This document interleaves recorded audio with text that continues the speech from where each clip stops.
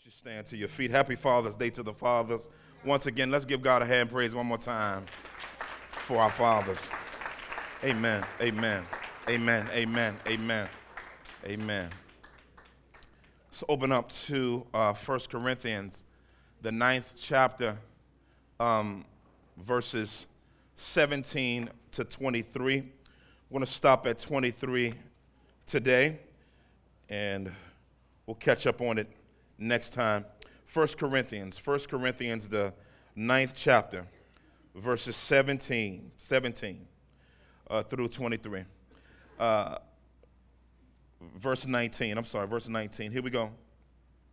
It says, "For though I am free from all, I have made myself a servant to all, that I might win more of them." Keep going.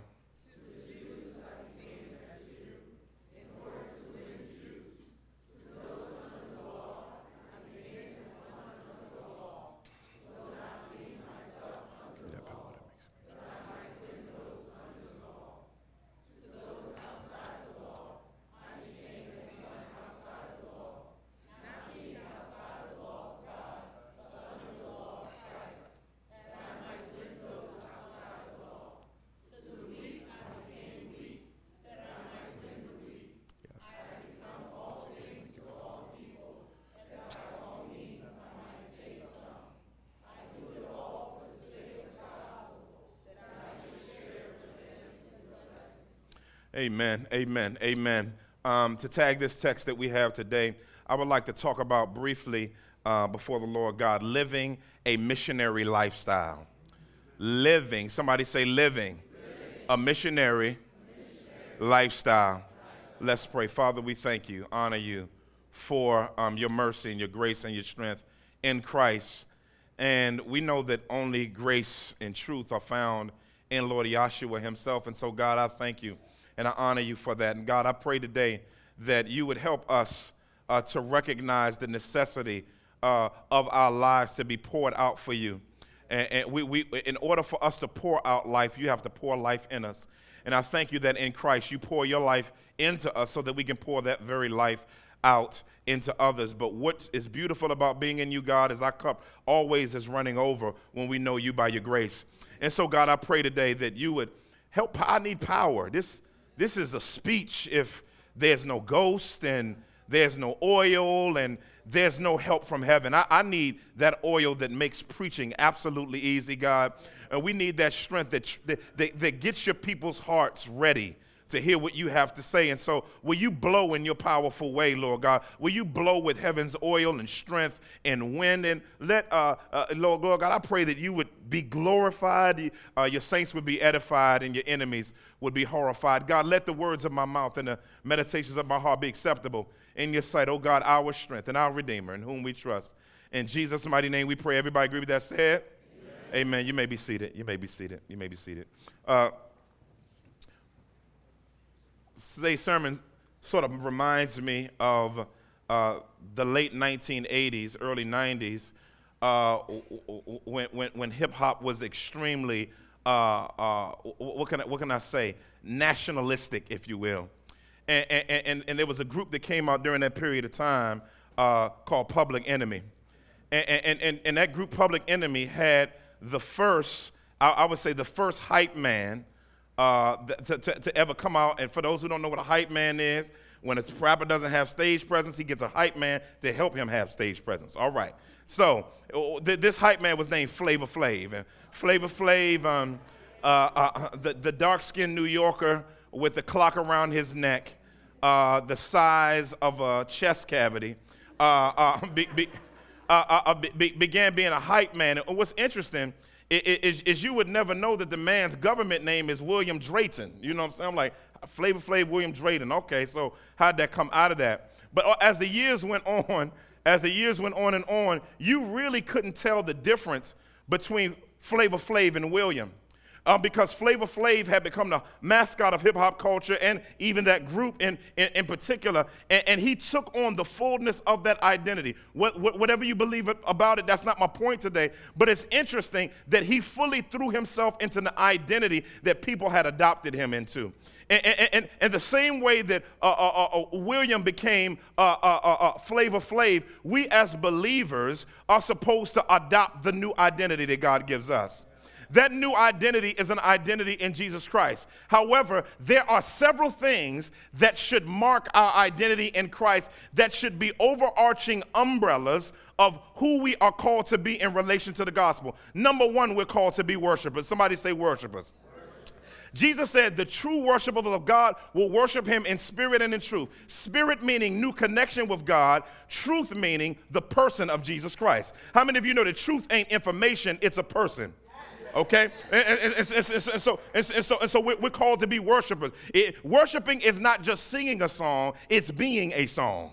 Oh, they're not going to talk back to me today, so I got to keep going. So we got under one umbrella, we got worship. Then under the under umbrella that we're called to be as believers, no matter what ethnicity you are, no matter what background you call, is a missionary. Somebody say missionary.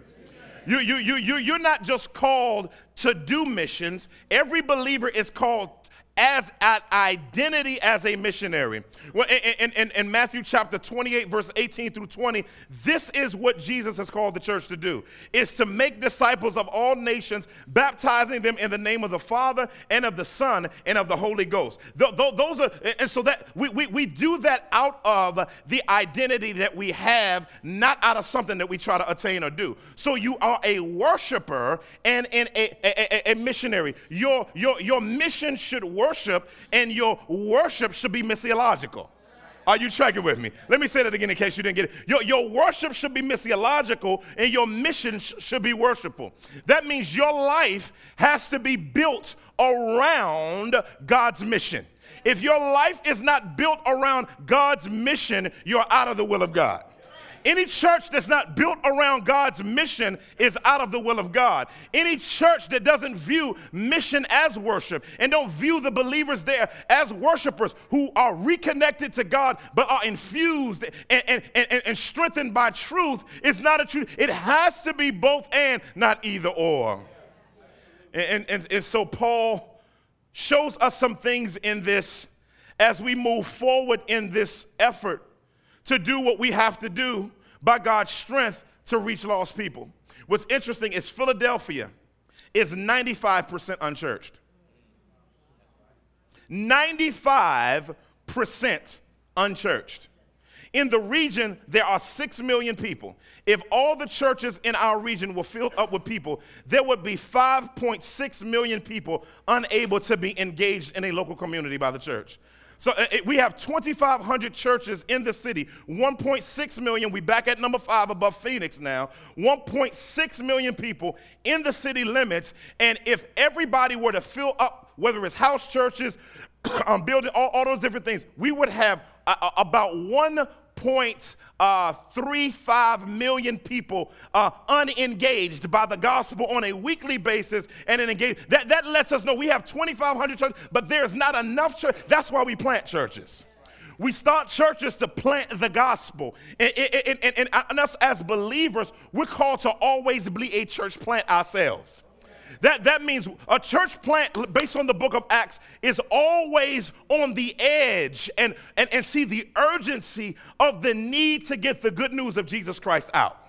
Oh, y'all ain't going to trek with me today because I know y'all know we're going to talk to y'all about sharing your faith, so you're quiet on me today. But that's all right. Maybe the amen will be a life changed after this, not an amen during the sermon, but that's all right. And so I got 1 point for you, and I'm out your way. I'm going to leave you alone. 1 point and 1 point over. If you're going to live a lifestyle of a missionary, number one and only point, mature Christians are willing to minister outside their comfort zone. That's all I want to say today. Mature Christians are willing to minister outside of their comfort zone. Look at what Paul says in verse 19. He says in verse 19, he says, for though I am free from all, he says, I make myself a servant to all that I may win them. When Paul talks about being free biblically, based on my favorite passage on freedom is Galatians chapter 5, verse 1. The Bible says, for freedom Christ has set us free. Freedom is enjoying God, enjoying his people and his creation on his terms. So that means that God determines what freedom is, you don't. Okay? So because God determines what freedom is, Paul is saying, I am free from everybody. That means I'm free from the personal judgments of human beings because I've been made right with God. Oh, y'all ain't gonna talk back to me. In other words, no matter what anybody says about you, it doesn't matter. If it's not aligned up with the fact that God has made you free, it's out of the will of God. And so Paul said, I'm free from your opinion. But he doesn't stop there because, see, we like freedom in Philly. You know what I'm saying? Freedom, we got entrepreneurs everywhere. But y'all ain't gonna talk about a dude to just take a trash can, cut it out of metal, put it on the block, just go to Fresh Grocer, get him some meat and start barbecuing out on the block. No health stuff, don't have no cash register, pull a knot out of his pocket. You know what I'm saying? How much change you want? I love that about Philly. Then a dude may walk up to you down the street, yo. Head out. You know what I'm saying? And down here be all kinds of stuff, like Lenny off Good Times. You know what I'm saying? I mean, it's some of y'all don't even know what I'm talking about. It's okay. And so, my bad. Hustle Man off Martin. Y'all know what I'm talking about. All right. So, and some of y'all, I lost y'all, but we got the generations together now. And so, y'all so crazy. And so there's a freedom that's in our culture that we recognize, but biblical freedom is not just autonomous freedom. Freedom is never autonomous. When you're in Christ, your freedom isn't off on an island by itself. That's why he doesn't just say he's free, he calls himself a doulos next. He says, but I'm a servant to all.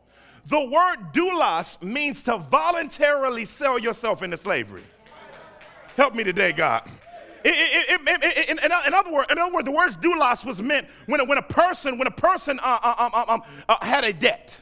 And when they had a debt, what they would do is if they owed the person, didn't have a cheddar at the moment, what they would do is they would become a servant to the person to pay off the debt. So they would voluntarily put themselves under the commitment of another person for a season in order to pay off a debt. Well, we as believers don't become a servants of Christ to pay off a debt. We become a servant of Christ because he paid our debt. Y'all ain't gonna talk to me. It's okay. And so a missionary knows what they're free to do, but bind themselves on purpose to glorify and maximize and lift up the name of God. In other words, Paul says, it's a lot of stuff I could have done. You know what I'm saying? Paul told them early in the past, I could have took an offering from y'all anytime I wanted to, but I didn't because I know what y'all think about money. See, what if more preachers would do? Never mind. I'm staying the test. It's so many people push the edge of what they can do that they never see. See, honor and glory comes from sacrifice, not snatching. Y'all ain't gonna talk back to me. And so when Paul says powerfully, he says, I'm free. I got all kinds of freedoms. Your boy can get it in. But what I'm going to do is I'm going to box myself into the glory of Christ so that you can see what I'm not, so that I won't live out your stereotypes about people like me or the gospel or anything that would get in the way of me being free to be able to communicate the glory of Jesus Christ to you. Let me just parenthetically pause. What in your life is barricading you from your ability to share Jesus with everybody? I like this. He said, I'm a servant to all. I like that. He goes cross-ethnic, cross-socioeconomic. Oh, okay. See, many of us want to win who we're connected to. Many of us want to only win people who are like us. Y'all not going to talk back. It's okay. Many of us think that we let our sociology inform our theology versus our theology informing our sociology. And the problem with that is that you're not just to be dedicated to people that look like you and smell like you and got the same type of bank account as you, but God has called you to win all, not just some. Now, that means that some of you have put limitations on your life by your own preferences, and that's bound you in. It hasn't made you free. And now you got to begin to learn how to submit to God's biblical principles so that your life can be deeply connected and committed to what he wants you to do. And so Paul says, he says, for though I'm free, I've made myself a servant to all that I might win more of them. This word win is an interesting word. Win means to inquire for the purpose of investment. When to inquire for the purpose. It points to the idea of evangelism, sharing the good news of Jesus Christ with people. In Matthew 18, it's used to talk about winning a wayward believer back to fellowship with God's people by them repenting of their sin. That's how the word win is used there. Here, the word is different because the word win here is pointing to taking somebody from spiritual death to spiritual life. Like Colossians 1:11-12 says, transferring us from the kingdom of darkness to the kingdom of his marvelous son. I'm just telling you right now, you haven't lived life until you shared the gospel with somebody and they've gone from spiritual death to spiritual life. I'm not talking about let me bring my friend to church so that pastor can preach the gospel. No. You can do that, but the main thing you're supposed to do is you're supposed to be a missionary where you live and dwell. Where you live and dwell, where you live and dwell, and you're supposed to maximize everything that God has given you and leverage it for the kingdom. And so he wants to win. He wants to win folk and engage folk with the glory of the gospel of Jesus Christ in powerful ways. That's why Jesus calls the center of what it means to be great to be a servant. Greatness is defined by you submitting yourself to the whims and wishes of others. That's in line with God's word. Okay? That I might win more. I love this idea of missions. Now, when we talk about missions or we talk about this idea, it's evangelism and mission. Mission is joining God on his quest to save lost people and redeem the world through following him in the Great Commission. Do you know the first Great Commission was given in Genesis chapter 1, verses 26-28? When he said when he told them to be fruitful and multiply and fill the earth, before the fall, everyone would have been born saved. They would have been born in a relationship with God through Jesus Christ. And so Adam and Eve sinned foolishly, and the first thing that they did was they hid themselves among the fig leaves, you know what I'm saying, looking all around and carrying on. God somehow in a pre-incarnate way puts all of his Shekinah in a form that makes him look like a human yet still spirit. And he hovers through the garden, and he walks through the garden in the cool of the day, and he calls out to Adam and Eve. He didn't ask where Eve was, he asked where Adam was. That's another sermon. But it's interesting. He wasn't asking their geography, he was asking their spirituality. And now what does this have to do with anything? Because their relationship was broken with them. Therefore, God had to condescend and go out sacrificially to become the first missionary of the universe. God is the first missionary. And because he's the first missionary, we take on that identity. And he goes to get Adam. And even though he's going to send his son later, he clothes them freely to point to the ultimate sacrifice of Christ, clothing them in his righteousness. When we go out here, you haven't become a missionary unless you had to condescend in some kind of way. Now you're looking at me funny. Jesus Christ ultimately doesn't clothe himself in a spiritual form when he comes. It says, in the beginning was the Word, and the Word was with God, and the Word was God, and the Word became flesh and skeneoed among us. Pitch the tent, the old church would say. That's literally what it means. It means that he tucked his glory in a Shekinah suit, in a flesh suit, and stepped out on planet Earth. Now, I'm just letting you know, like I always say, I wouldn't have left heaven for none of you. But Christ did that for you and me.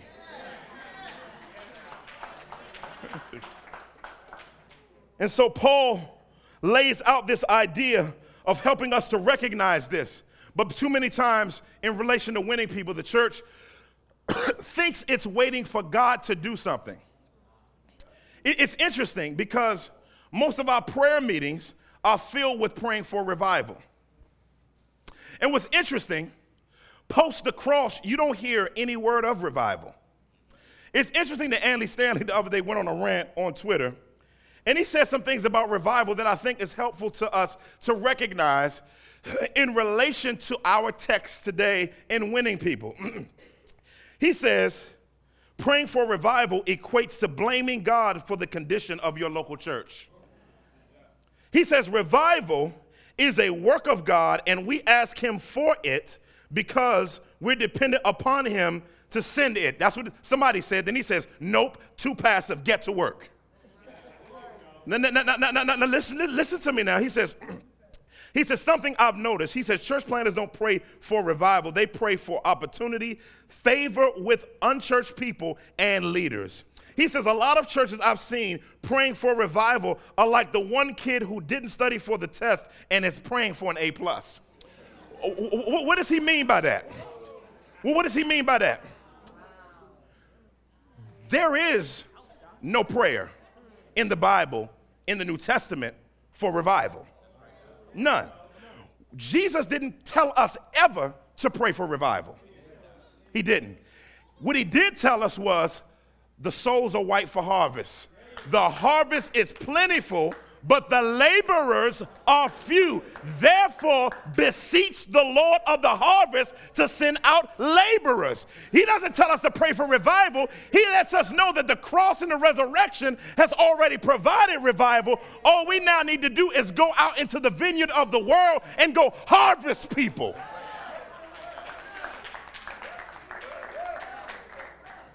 And that's what because usually revival is selfish.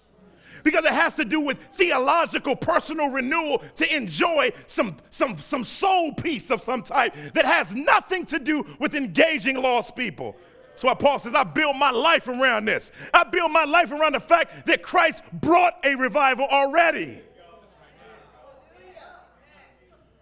You don't recognize you waiting for some preachers to come 5 nights during the week to preach you into a frenzy. Nobody gets saved, but we call it a revival.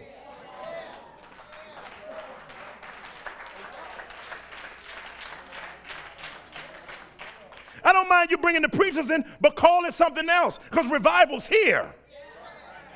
And so Paul challenges us to be built up by this reality. He says in verse 20, this is where he takes a shift. And he gives us some great wisdom in this section on the different types of people that we should be building our lives around engaging. Check it out. Verse 20, he says, to the Jews, I became as a Jew. He says, in order to win Jews. He says, to those under the law, I became as one under the law. Though not being myself under the law, that I might win those under the law. Now, what is he saying? He's talking about Jews specifically, but in a more broader format. He says, I built my life around one group of people, several groups of people, but this is the first one, religious people. He says, I want my life. See, some of y'all thought religious people were already saved. There's true and false religion based on James chapter 1, the last verse. But Paul says, I'm after people that think they're saved and they're not. One of the most difficult things in your life is to be singing, sitting, soaking, or serving in the church and not realize that you're nowhere near the peaceful shore. Most of us base our righteousness on what we do for God. See, it's an indication when I share my faith with somebody, they begin telling me that they grew up in the church and they got baptized, and they begin giving me their portfolio of why they know that they're saved based on what they've done. But the problem is the Bible says we're not saved based on deeds that we did, but we've been saved by the precious blood of Jesus Christ. In other words, you're not saved based on what you do for God, because if that was the case, everybody would be saved. But the fact is, all of us were going to hell with gasoline drawers on in a handbasket. But Jesus Christ, being rich in mercy, came and took the flames for each and every one of us. And see, you try to bring your little moralism. I'm a good person. You know, I'm a good person, or I'm a good dude. You know what I'm saying? Whatever your background is. Everybody think they're good, and they begin, because I. The Bible says, by works of the law shall no flesh be justified. So you may be sitting in here today, and you've grown up in the church, but the church ain't in you, because Christ isn't. And you can be moral. You can say, well, I don't do anything. I just smoke a little weed. I don't hurt anybody. That's the person that there's always somebody to say what they do bad, but how it doesn't hurt anybody, and how they're bad not hurting anybody makes them righteous. It's the weirdest thing I've ever heard in my life. Right? I don't curse anybody. I don't slap anybody. I'm not beating anybody else. I'm doing it in my own. Hold on, family. Listen. On your best day, your righteousness is as filthy rags. Tim Keller lays it out. He said the religious or the moralist is a thief of God's grace. He says, how does moralism and religion steal the joy and power of the gospel? He says, moralism is the view that you are acceptable to God, the world, others, and yourself through your own personal attainment. He says, moralists do not have to be religious, but often they are. He says, when they are, their religion, if pretty, conservative, and filled with rules upon rules upon rules. Sometimes moralists have views of God as very holy and just, but don't know God. Moralistic people can be deeply religious, but there is no transforming power in them. That's why the Bible says having the knowledge of the truth, but not being transformed by denying its power.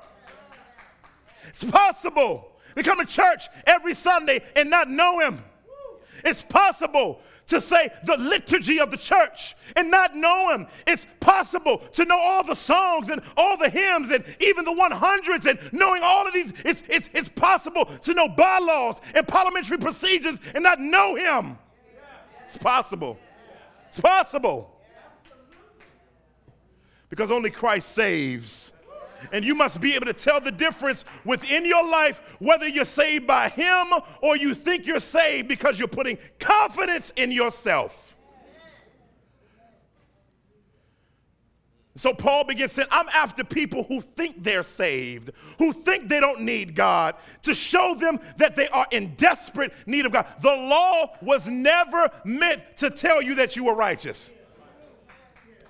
You're in the law, you pray to quote the law. But the law was to expose God's holiness and your unrighteousness.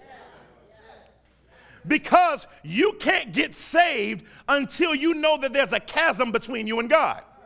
That's why Jesus said, repent and believe the gospel. Because you can't get saved unless you announce. Repentance says, God is holy, I'm not. I want to turn to him. Faith is putting confidence in what Christ did on the cross, that he took on the wrath of God and was raised from the grave, that he did that for you. Penal substitution, vicarious substitutionary atonement for your sin. When that happens, that's how you get saved. I'm going to keep going. Nobody's excited about the gospel, just me. It's all right. Verse 21. So number one, he's after people that think they saved. Number two, he's after people that know they ain't saved. You know you ain't saved. All right. Let me just say this. He says, to those outside of the law, I became as one outside the law. He said, not being outside the law of God, but under the law of Christ, that I might win those outside the law. He said, those who ain't grow up around spiritual things in the sense of biblical moralism or any, he said, I'm after, that's called licentious people. That's people that wild out. And so what is Paul saying? He says, I don't bring up the heftiness of the law in the beginning of engaging a person that has no law. That means the church has to be built to engage. And this is what the gospel is for, to engage people, to let people know that they're not saved, even though they think they are. And it's also built to let the person that's not saved to find confidence in it because God's wrath has been satisfied. That means that the church has to be built around the fact that there will be lost people that come into the church. That means there are going to be whoremongers that come into the church. They're going to be people who cheat on their taxes come to the church. They're going to be homosexuals that come into the church. They're going to be people that come in from the club with their chestations out to the church. There's going to come with all different types of people, and you can't try, when you see their sin, you don't treat them like a Christian trying to sanctify them out of their lostness. They don't need you to jam them up about their sin in that area. You got to talk about the wholeness of the fact that not just that sin, but all of you is a sinner. See, that's the problem with the church. We pick out homosexuals. We just go after the homosexuals. You know, the girl that come in here with her dress too short and her breast out. She don't know. Talking about being a virtuous woman. Leave her alone and let her sit down and hear the gospel. I had guys come up in here, breath smelling like Jack Daniels on steroids. We had atheists and Gnostics and all different types of people coming, and you give them room to hear the gospel from you and from others. Because we're going to have licentious people. Licentious means without law. And you got to become all things to all men that you may win them. That's what we do. That's what the church is built for. The church is built for drunks. The church is built for prostitutes. The church is built for people that's not that may be in a boardroom who think, listen, that it's built for crazy people, because the Bible says in chapter 6 that such were some of you. Yeah. What if somebody would have just focused on the area of fallenness that they can see in your life? Would you even be saved today? You didn't get saved through somebody pointing out one sin. You got saved through pointing out you are a sinner. You don't just sin. You are fully everything about you, not just the noticeable stuff, but you are rotten to the core. Help me today. And you don't get saved unless you know you are rotten to the core and in desperate need of comprehensive transformation from the inside out. So he tells him, he said, I want to go after the religious people, the moral people that think they got it all together.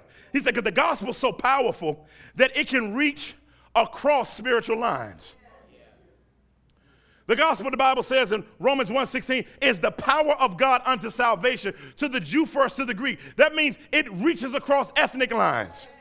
That means that same gospel that saved a white guy can save a black guy, can save an Asian guy, can save a Haitian guy, can save a Caribbean cat, can save an Australian, a European, a Russian, wherever you're from. The gospel is the gospel. It's able to save.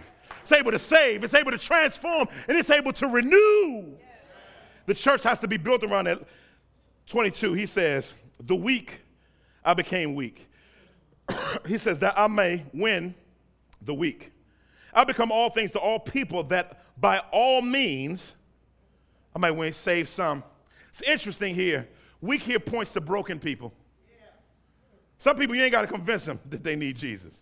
By the time their life has so beaten them up that by the time they hear the gospel, the Holy Spirit has so worked because he's near to the brokenhearted. By the time they hear the gospel, they ready to respond because God has prepared them for that response. The Bible is God is near to the brokenhearted and those who are crushed in spirit. And that's what's powerful about the gospel, is it reaches high and it reaches low. It doesn't just reach in your socioeconomic class.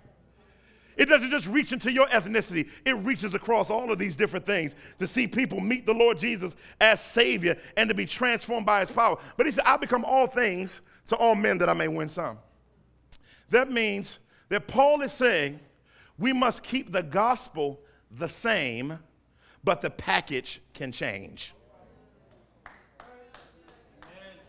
That means but the package should not get in the way of the gospel. In other words, if you use art to share Jesus, your art shouldn't get in the way of that target audience hearing Jesus Christ as Savior. Okay, if you're a business owner, you being a business owner, your business practices shouldn't get in the way of people hearing Jesus Christ as Savior.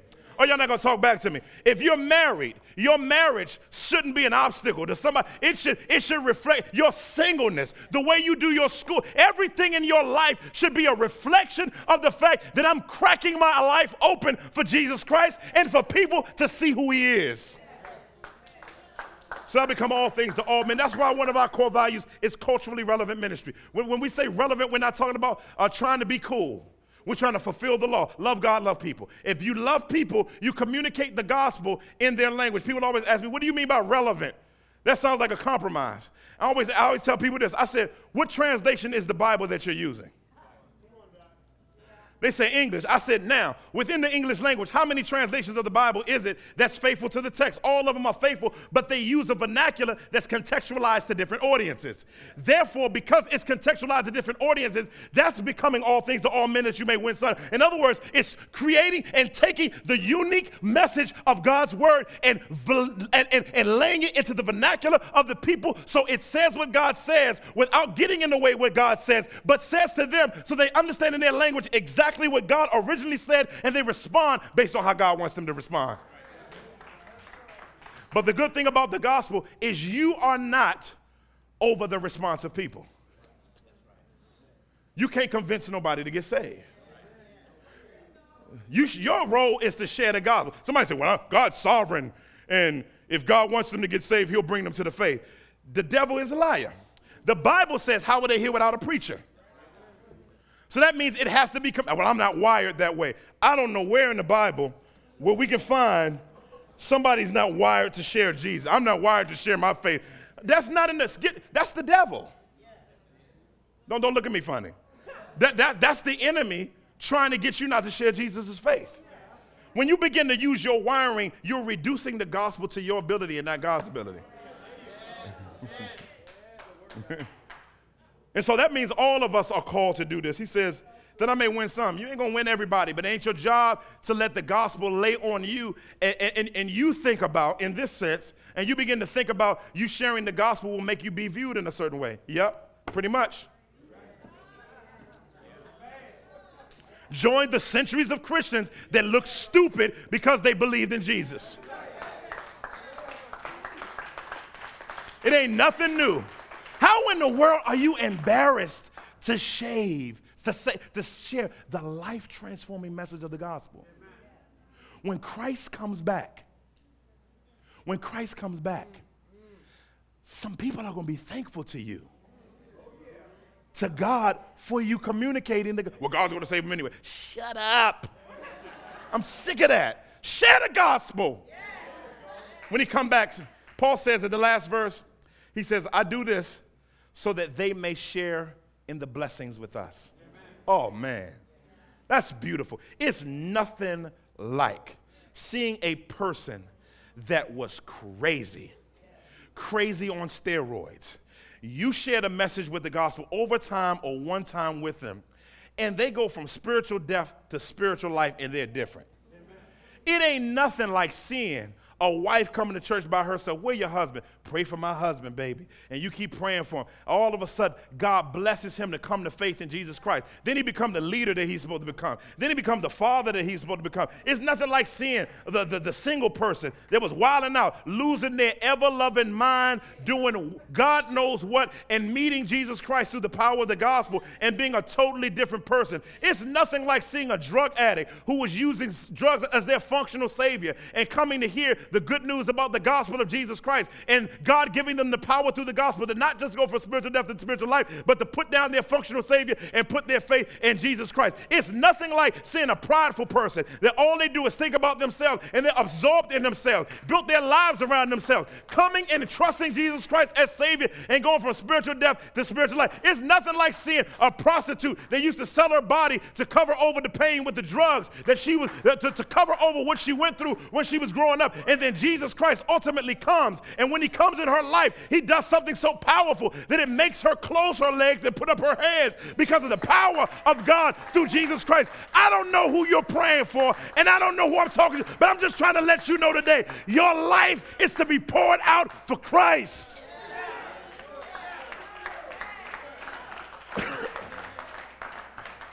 You think back. Do we preach to homosexuals? Absolutely. We want to see a person that's wrestling with homosexual tendencies, which is sin, to love them and see the gospel penetrate them. And that's not curse them out because of their place. I don't care how tolerant it becomes in our society. We tolerate the sense of engaging them, but we don't make room for the sin. I don't care how much the world changes, it's still a sin. But what we do is we proclaim the gospel to them so it offends for the right reasons, not the wrong reasons. Can you imagine them coming to faith in Christ and laying down their lifestyle for an identity?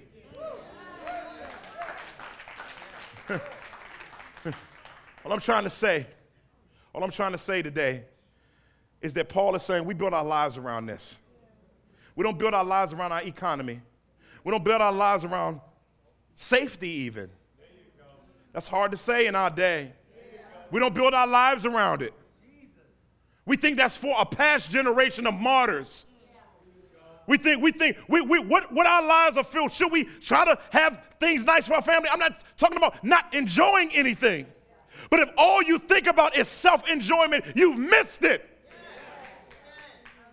You're supposed to go to the danger and the broken and the hurt and the prideful.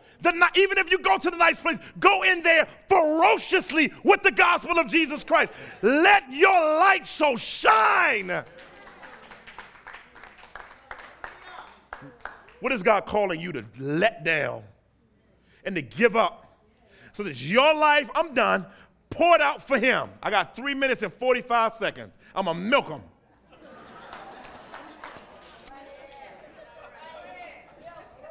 And I'm just trying to tell you right now, it is a shame and a disgrace that we as the church want to find our lives in what we get.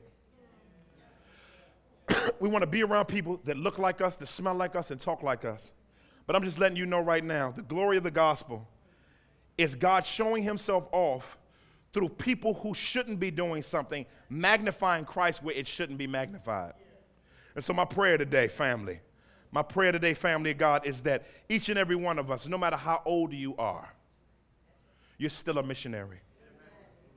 No matter how young you are, if you're a believer, when you get saved, if you're 4 years old, you're a missionary. If you're single, your walk with Christ doesn't start when you get married. It started when you were born again. You're a missionary. Family, you're not so much of a father and so much of a wife and so much of a parent and so much of a provider that you can X out opportunities to share Jesus Christ with people. Build your life. I like the way Lecrae said it. He says, my life is built around him. He's the life of my rhymes. I refuse to chase that ice. I refuse to waste my life because here's my gifts and times and I'm constantly trying to be used to praise the Christ. If this news can change your life, then this news can make you right. And by his grace, you can put your faith in the place that rules your days and nights. That's what I want to be. I want to put my faith in the place that rules my day and nights. I'm done. Father.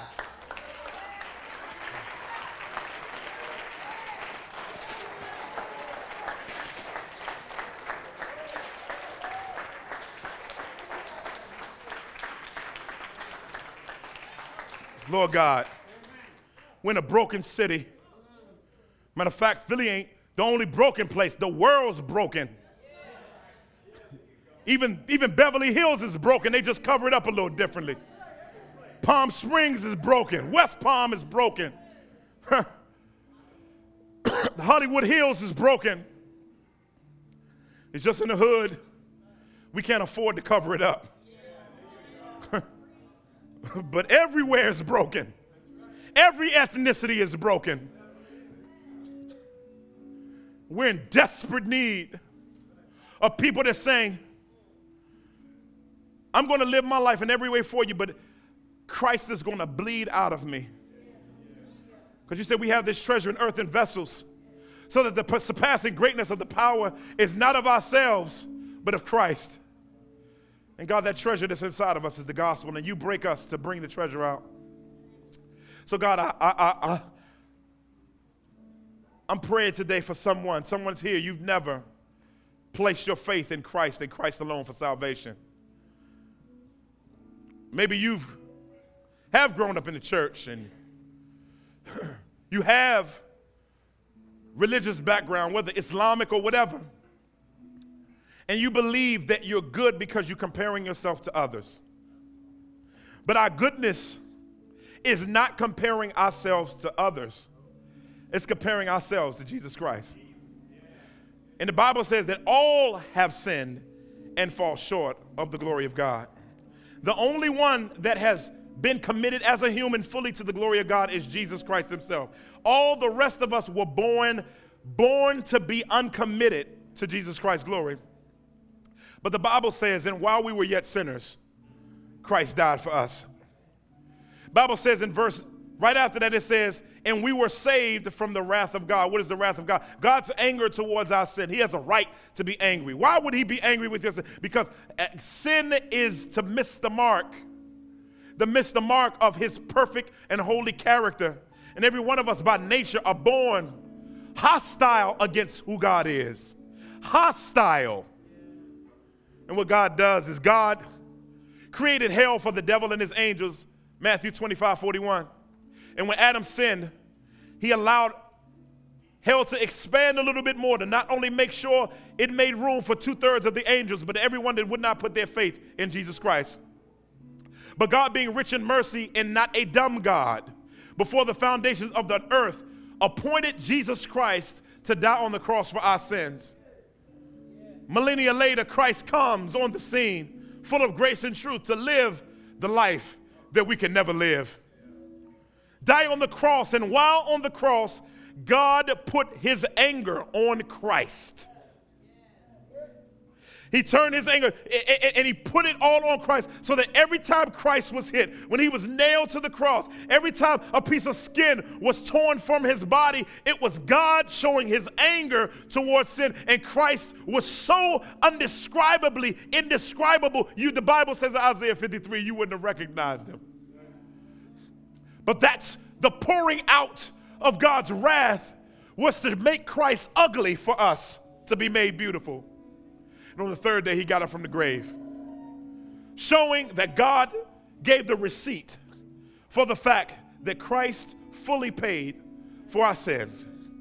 And in order to interact with this reality of his death being for you, you switching places with him, and getting up with the grave with him to be in a relationship with God, you got to repent. Turn towards God by faith in Jesus Christ. Repentance and faith is almost the two different sides of the same coin. Repent, saying he's clean and spotless and we are not.